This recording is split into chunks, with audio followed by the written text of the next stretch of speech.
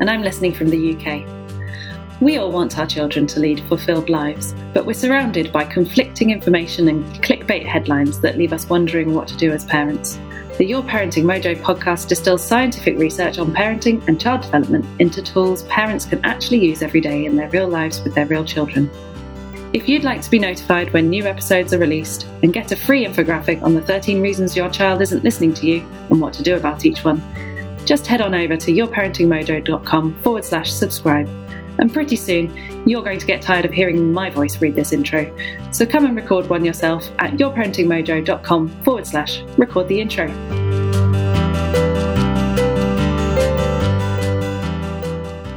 Hello and welcome to the Your Parenting Mojo podcast. Today we are going to dive into the second of our Q&A episodes where we're taking questions from listeners and turning those into short form episodes that get quickly and concisely to an answer for you.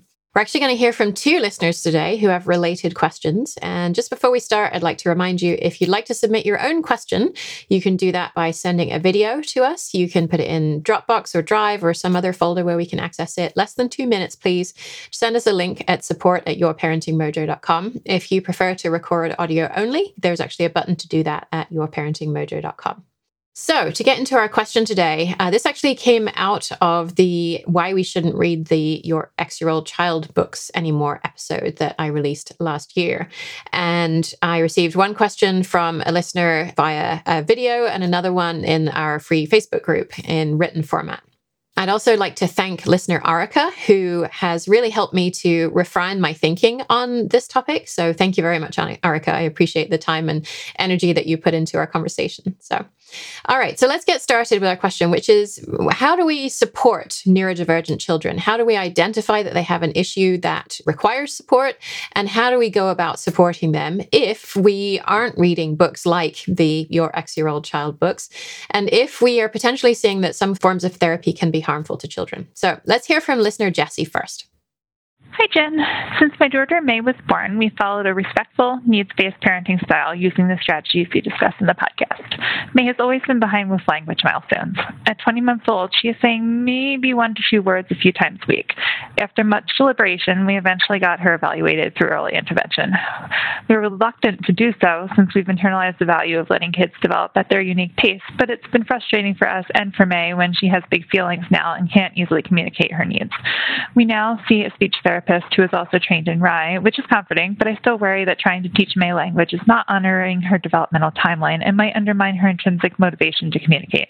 We've used the RAI and evidence-based strategies from birth, like talking her through care tasks and talking about things she's interested with her, etc. How likely is it that trying to teach her language undermines her intrinsic motivation to learn and her connection with my partner and I? It really helped us really grow as parents, as a family, and just accept that things that did deeply resonated with us make sense for our family, and being able to have that community even just online, as we actually are most surrounded by people who are traditionally parent, is just amazing. Parenting membership is now open for enrollment, but only until midnight Pacific on Wednesday, May 15th. We have sliding scale pricing and a 100% money-back guarantee. Join now to get access to everything you need to make the change that you want to see in your family life at yourparentingmojo.com/parenting membership. All right, and so now we have a related question from a preschool teacher who works in special education, and this was posted in our Facebook group, so I'll go ahead and read that for you. And so this teacher writes, I just listened to your latest episode about the series of books by Louise Bates Ames. It was a great episode and brought up again a concern, or rather conundrum, that I've been wrestling with in my mind for the last year as a special education preschool teacher learning more about neurodiversity. The more I hear from the autistic adult advocate community, it seems clear that the normed progression of child development, milestones and such, are problematic for autistic children as their development looks very difficult from quote-unquote typical development. Now listening to your latest episode made me wonder if there's an actual benefit to having these types of measures, which I believe there are, but maybe not necessarily the way they have been developed or how they are used. The question is, where do we go from here? How do we remedy this? Undoubtedly, it's helpful for parents to understand child development and not have unreasonable expectations for children who have an undeveloped prefrontal cortex and lack impulse control, etc. And certainly some children benefit from early intervention and therapy, but how do we know if and when it's appropriate or not? We don't want to erroneously set a family on a path of feeling like they need to change their child due to their neurotype. But without support, some children and family would struggle to establish effective communication and nurture their familial relationships. Perhaps it's evident I don't quite have the topic sorted out yet and have a question formulated, but I want to thank you for your work and let you know it is helping to rethink and reshape institutions within and outside of families that may have unwittingly perpetuated harm towards children. And so my first response when I received these questions was a resounding heck no. I am not going to touch those questions. I am not going to do an episode on those things because I am not qualified to comment on therapy for children. I'm not an expert. I have not received training in providing any kind of therapy for children.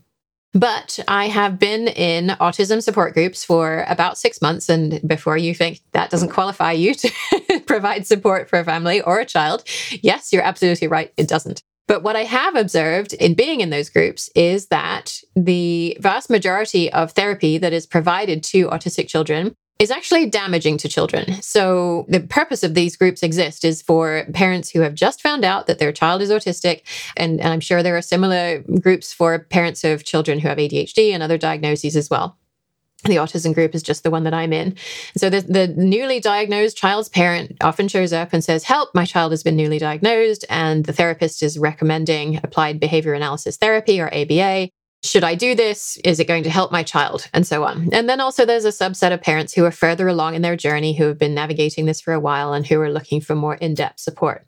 And the adults, the autistic adults who are in these groups are in a way speaking for the child, right? They're speaking from the perspective of having gone through the kinds of therapies that are now being recommended to these parents. And they are saying that applied behavior analysis specifically is a therapy that is very damaging for young children who later obviously turn into adults.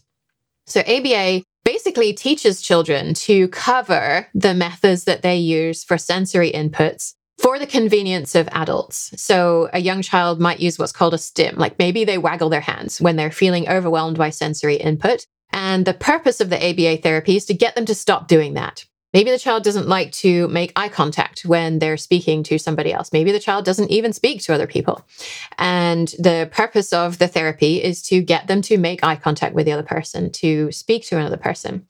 So what the therapy is essentially doing is trying to get the child to override the tools that they are using to manage their sensory input and to act in a quote unquote normal way that is more appropriate in a quote unquote normal environment.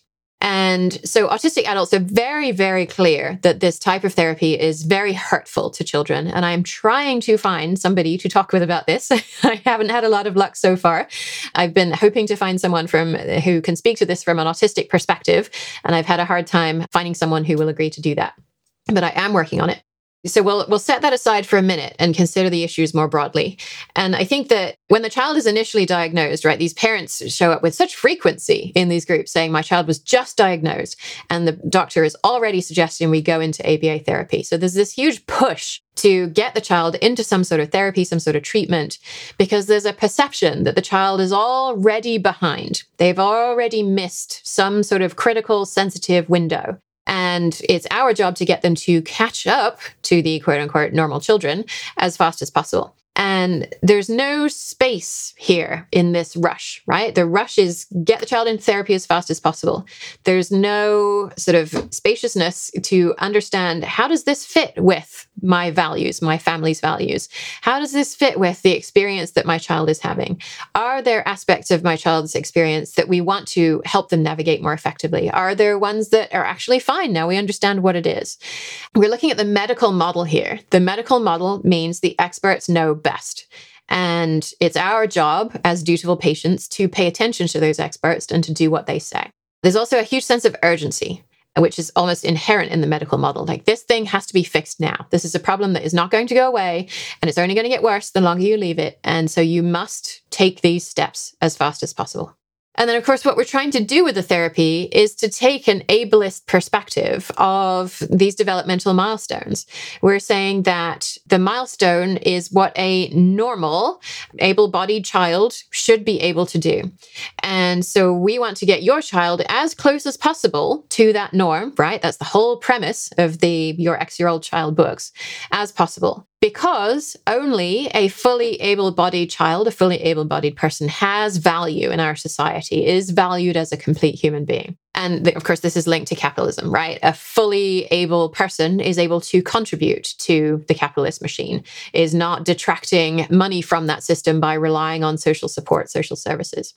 And then another way it's linked to capitalism is that we're supposed to buy things to fix the child, right? We're supposed to buy sensory toys or the therapy itself, right? The therapy itself is a huge business.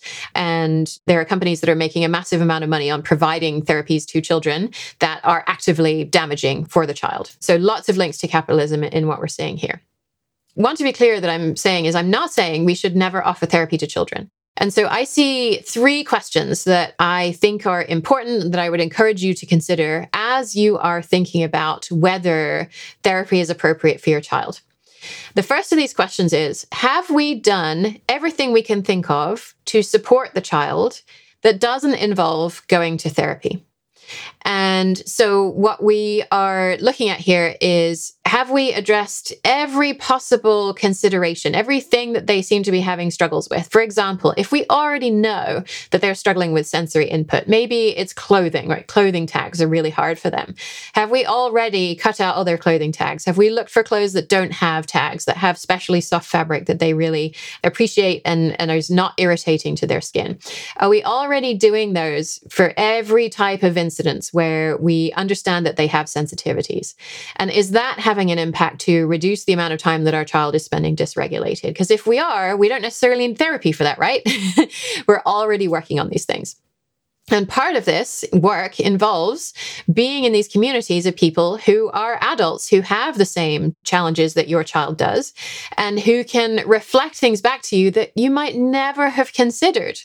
So what you'll probably find is that the things that to you may seem incomprehensible and are completely meaningless behavior, and it's like, why won't the child just stop doing this?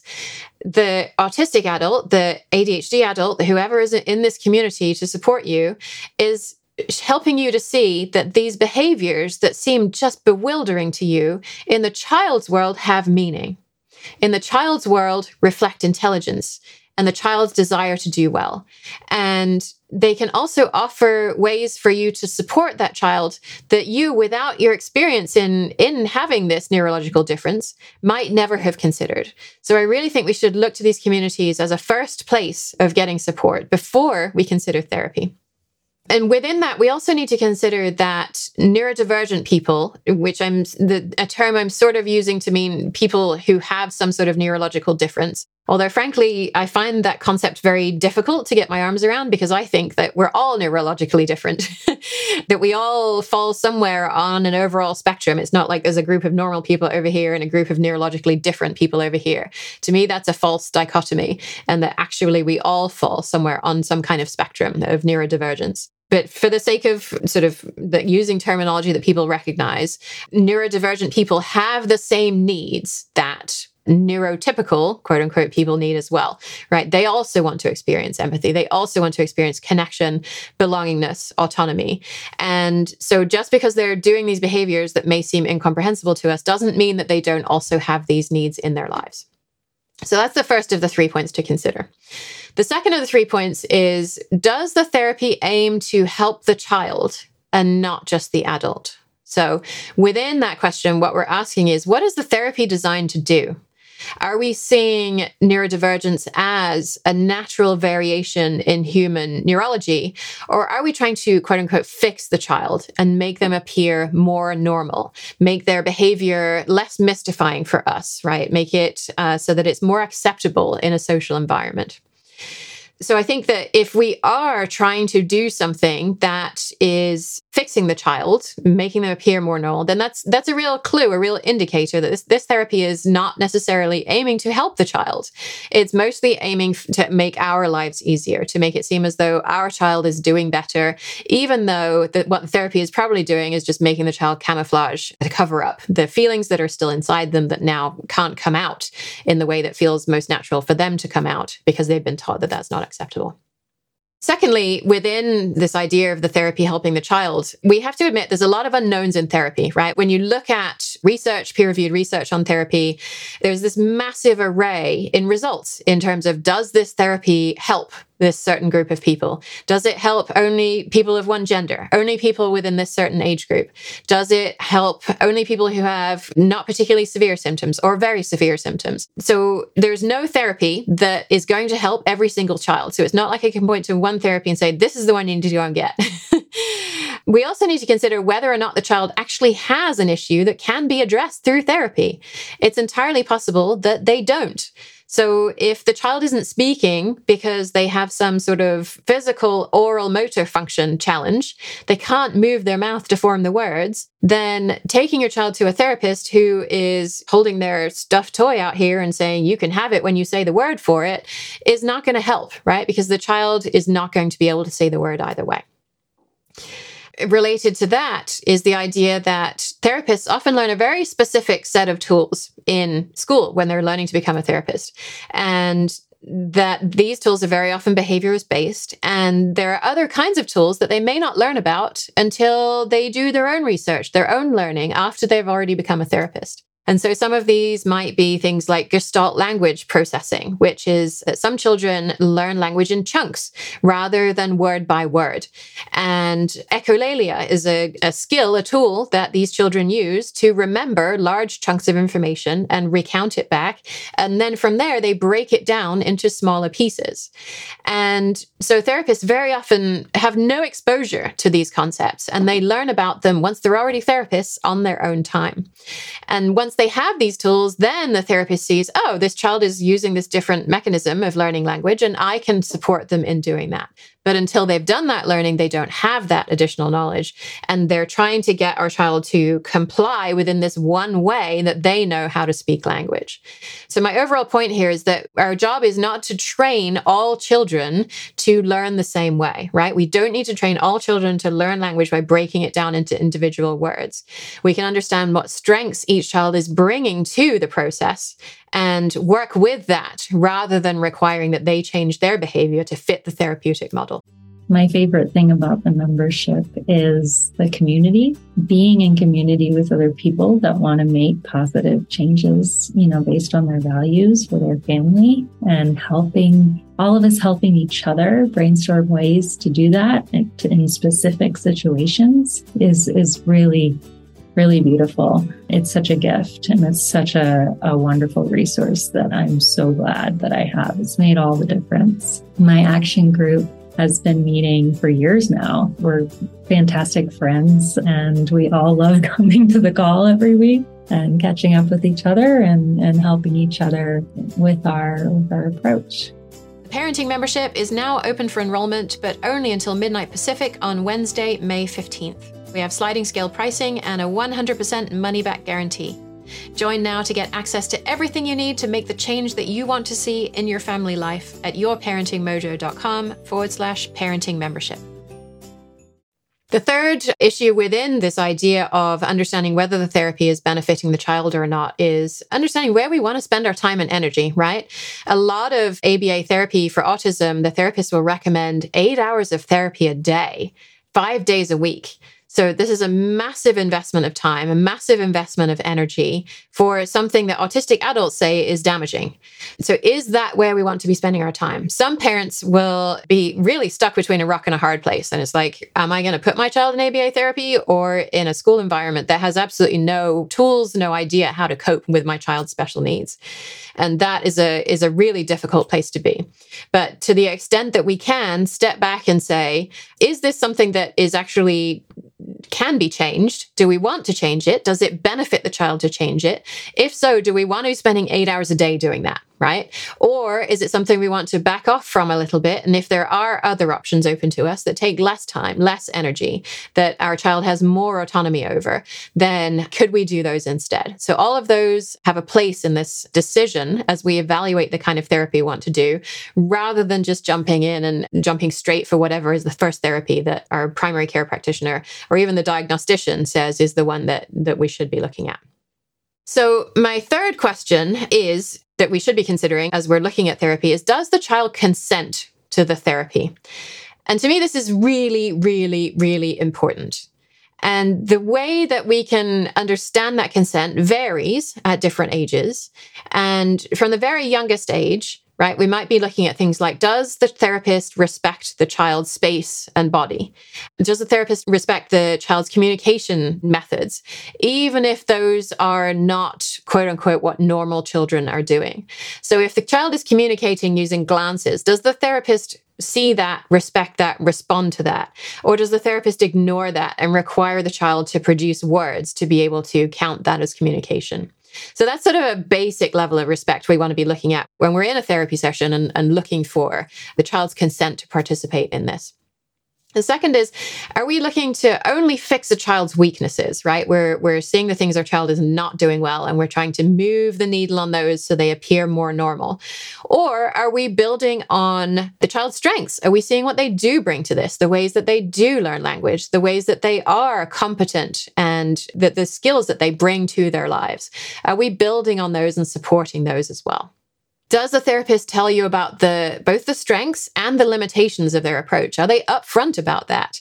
And in telling you what realistically their therapy can achieve and what it is not going to be able to achieve?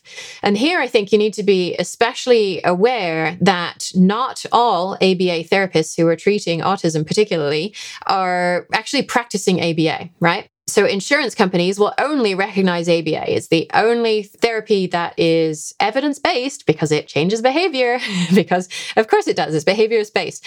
And so that's the only therapy that the insurance companies will reimburse. But there are some therapists who are providing respectful, sort of very much child-centered therapy that is not aiming to change the child's behavior, but they're calling it ABA so that they can get reimbursed by insurance, so that you can bring your child to them and then they can get reimbursed. So it's really important to understand not just what does it say on the website, but what is actually happening in the therapy room when you and your child and the therapist are in there together. And that's much more important than what anyone says about what's happening. As soon as possible, we want to be moving towards active consent for the child. Does the child want to attend the therapy? Does the therapy seem to be helping the child to meet their own goals, right? This is not a goal that I, as the parent of a child, have set, my child needs to be able to do this by a certain date. This is a goal the child has set for themselves.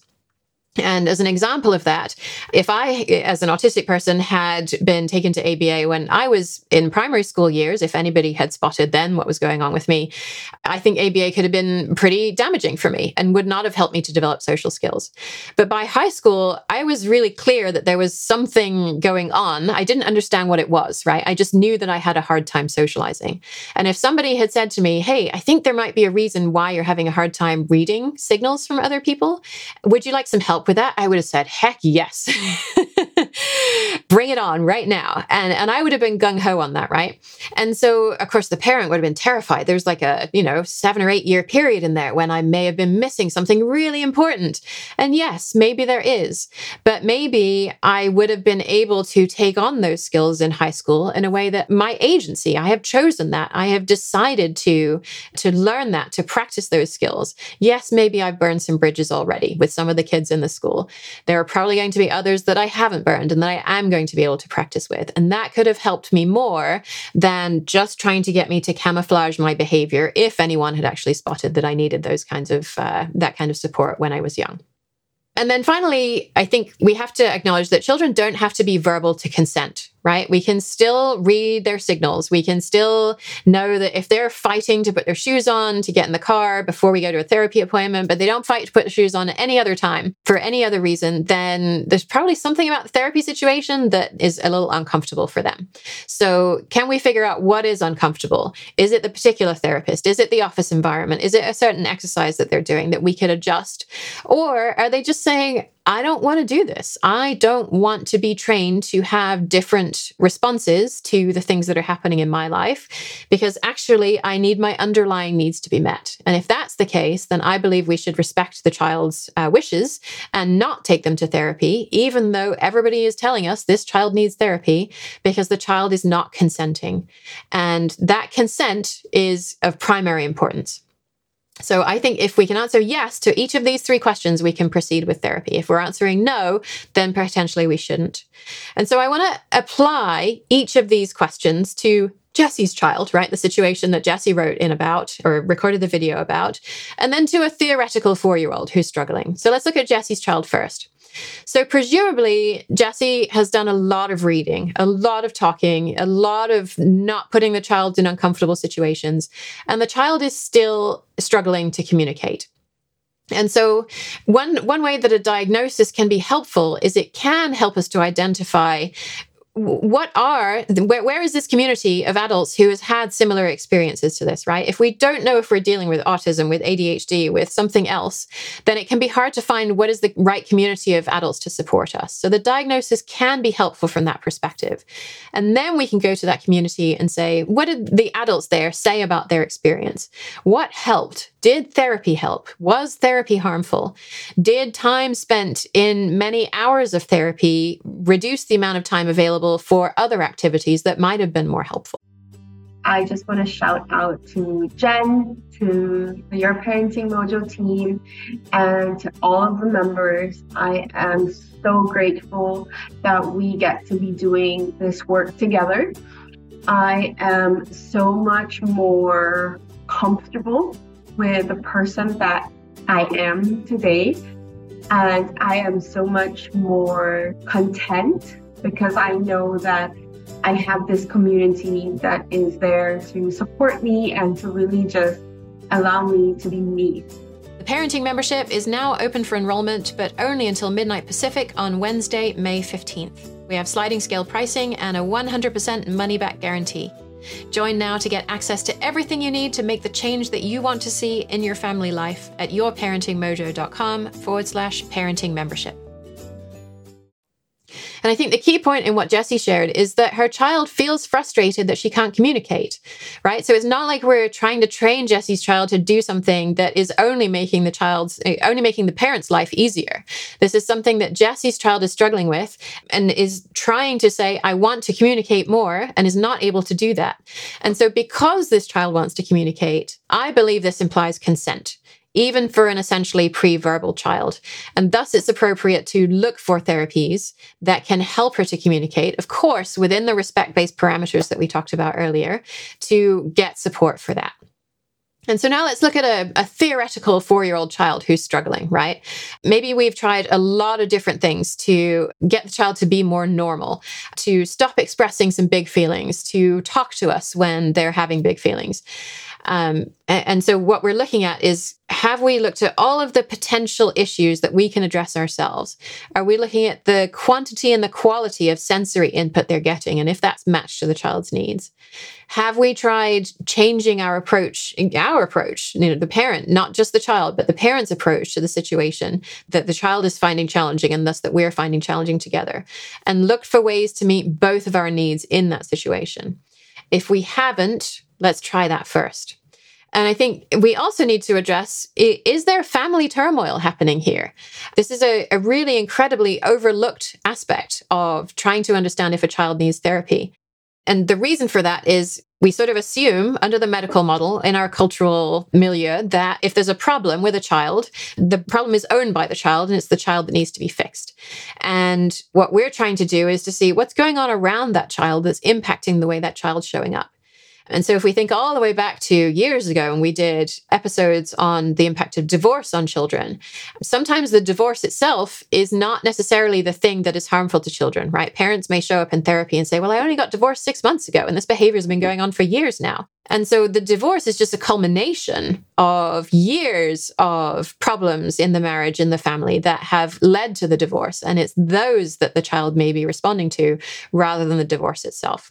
So we really need to take a close look at what else is happening in the family that the child may be responding to, because Otherwise, all the therapy in the world to get the child to change their behavior is not going to work if the child is continually going to be in this environment that they are finding very difficult to navigate.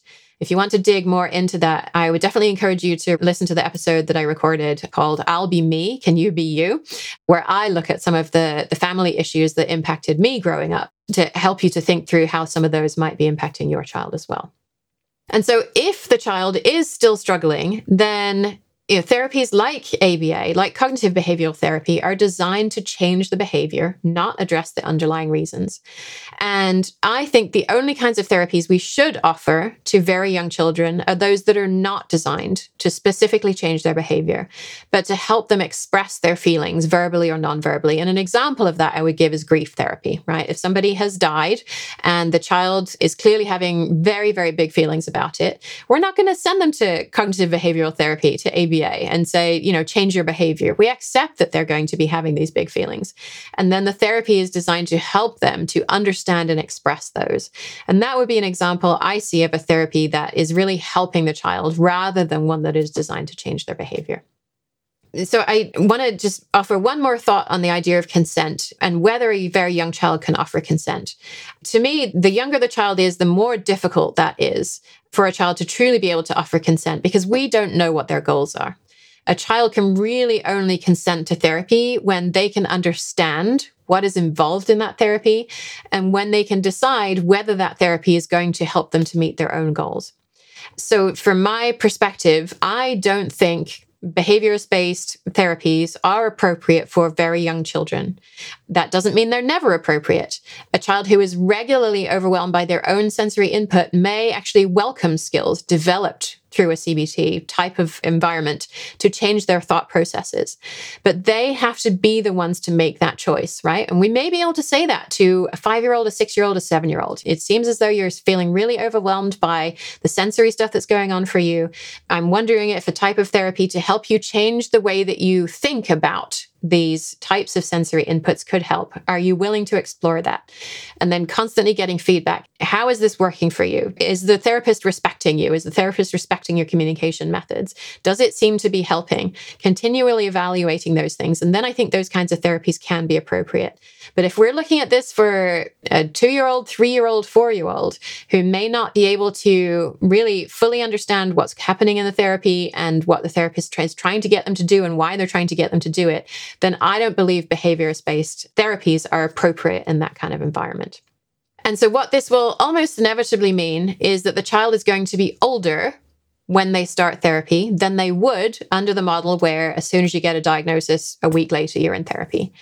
And yes, it is definitely possible. That may mean that the child develops some skills later than they otherwise would.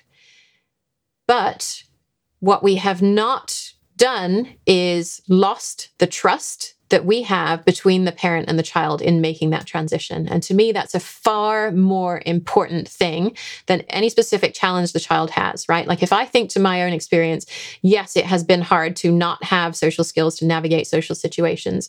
Yes, it would have been great to have had those in the high school years and beyond particularly. Would it have been better for me to have been fully accepted by my family, even if I never, ever got any of those wider social skills? Yes, that would have made a profound, profound difference in my experience. If I had not had that trust and acceptance in my family, but I had some social skills, probably could have helped, but not as much as knowing that I was fully accepted within my own family. And so by starting with that as a ground zero, this is our thing that we're primarily concerned with, and everything else builds on that, in my mind, is where I want to be in relationship with young people in my life. And in the meantime, the work to be done is not to fix the child, right? To get the child to do anything different. The work to be done is around the adults and the children who are struggling to adjust their expectations and their ways of interacting with the child. So I hope that has helped explain some of my thinking on whether therapy is appropriate for young children, and if so, how we should identify them, how we should deliver it. I'm sure this episode is going to promote a lot of debate. So if you would like to join us in the free Your Parenting Mojo Facebook group, I invite you to do that, and we can have some conversation about it there. And just a reminder, if you'd like to submit your own question for one of these Q&A episodes, you can do that by sending a short video, less than 2 minutes, to support@yourparentingmojo.com. Send us a Google Drive link or Dropbox link, something like that, or use the button on yourparentingmojo.com to record us an audio sample. Thanks so much, and I'll see you soon. Hi, I'm Emma, and I'm listening from the UK. We know you have a lot of choices about where you get information about parenting, and we're honoured that you've chosen us as we move toward a world in which everyone's lives and contributions are valued. If you'd like to help keep the show ad-free, please do consider making a donation on the episode page that Jen just mentioned. Thanks again for listening to this episode of the Your Parenting Mojo podcast.